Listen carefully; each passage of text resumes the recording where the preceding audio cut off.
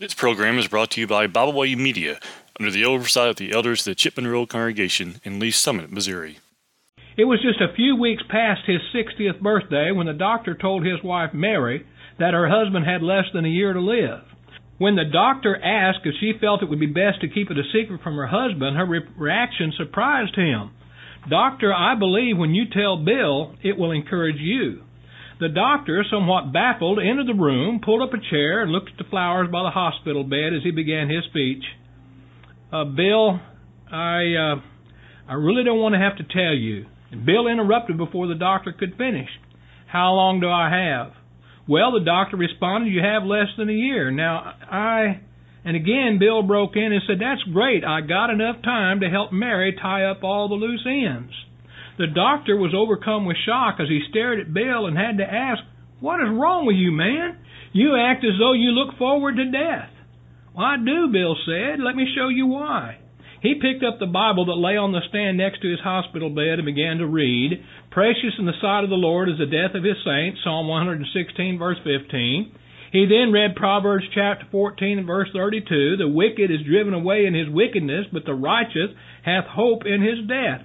Turning back to the Psalms, Bill read, "Who shall ascend to the hill of the Lord, or who shall stand in his holy place?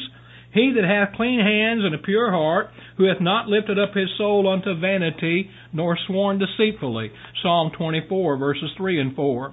On the same page he read, "Yea, though I walk through the valley of the shadow of death, I will fear no evil, for thou art with me, thy rod and thy staff, they comfort me." Psalm 23 and verse 4. Turning to the New Testament, he read, "For whether we live unto the Lord, and whether we die unto the Lord. Whether we live, therefore, or die, we are the Lord's." Romans chapter 14 and verse 8. He read Revelation chapter 14 and verse 13, "And I heard a voice from heaven saying unto me, Write, Blessed are the dead which die in the Lord from henceforth.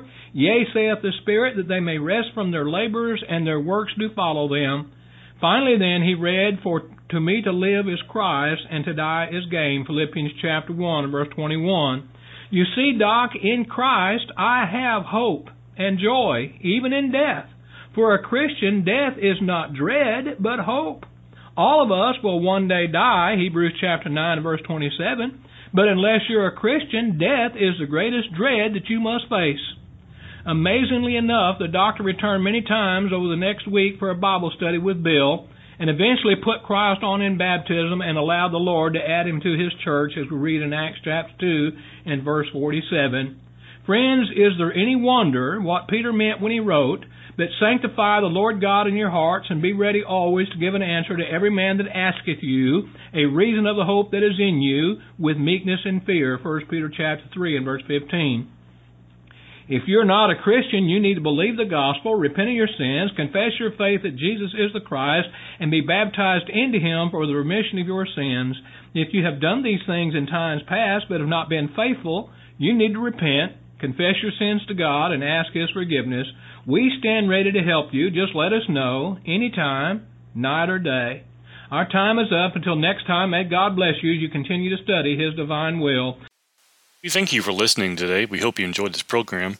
You can find out more about Bible Way Media by visiting our website, biblewaymedia.org.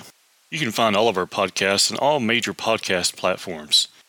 As always, we thank you for listening.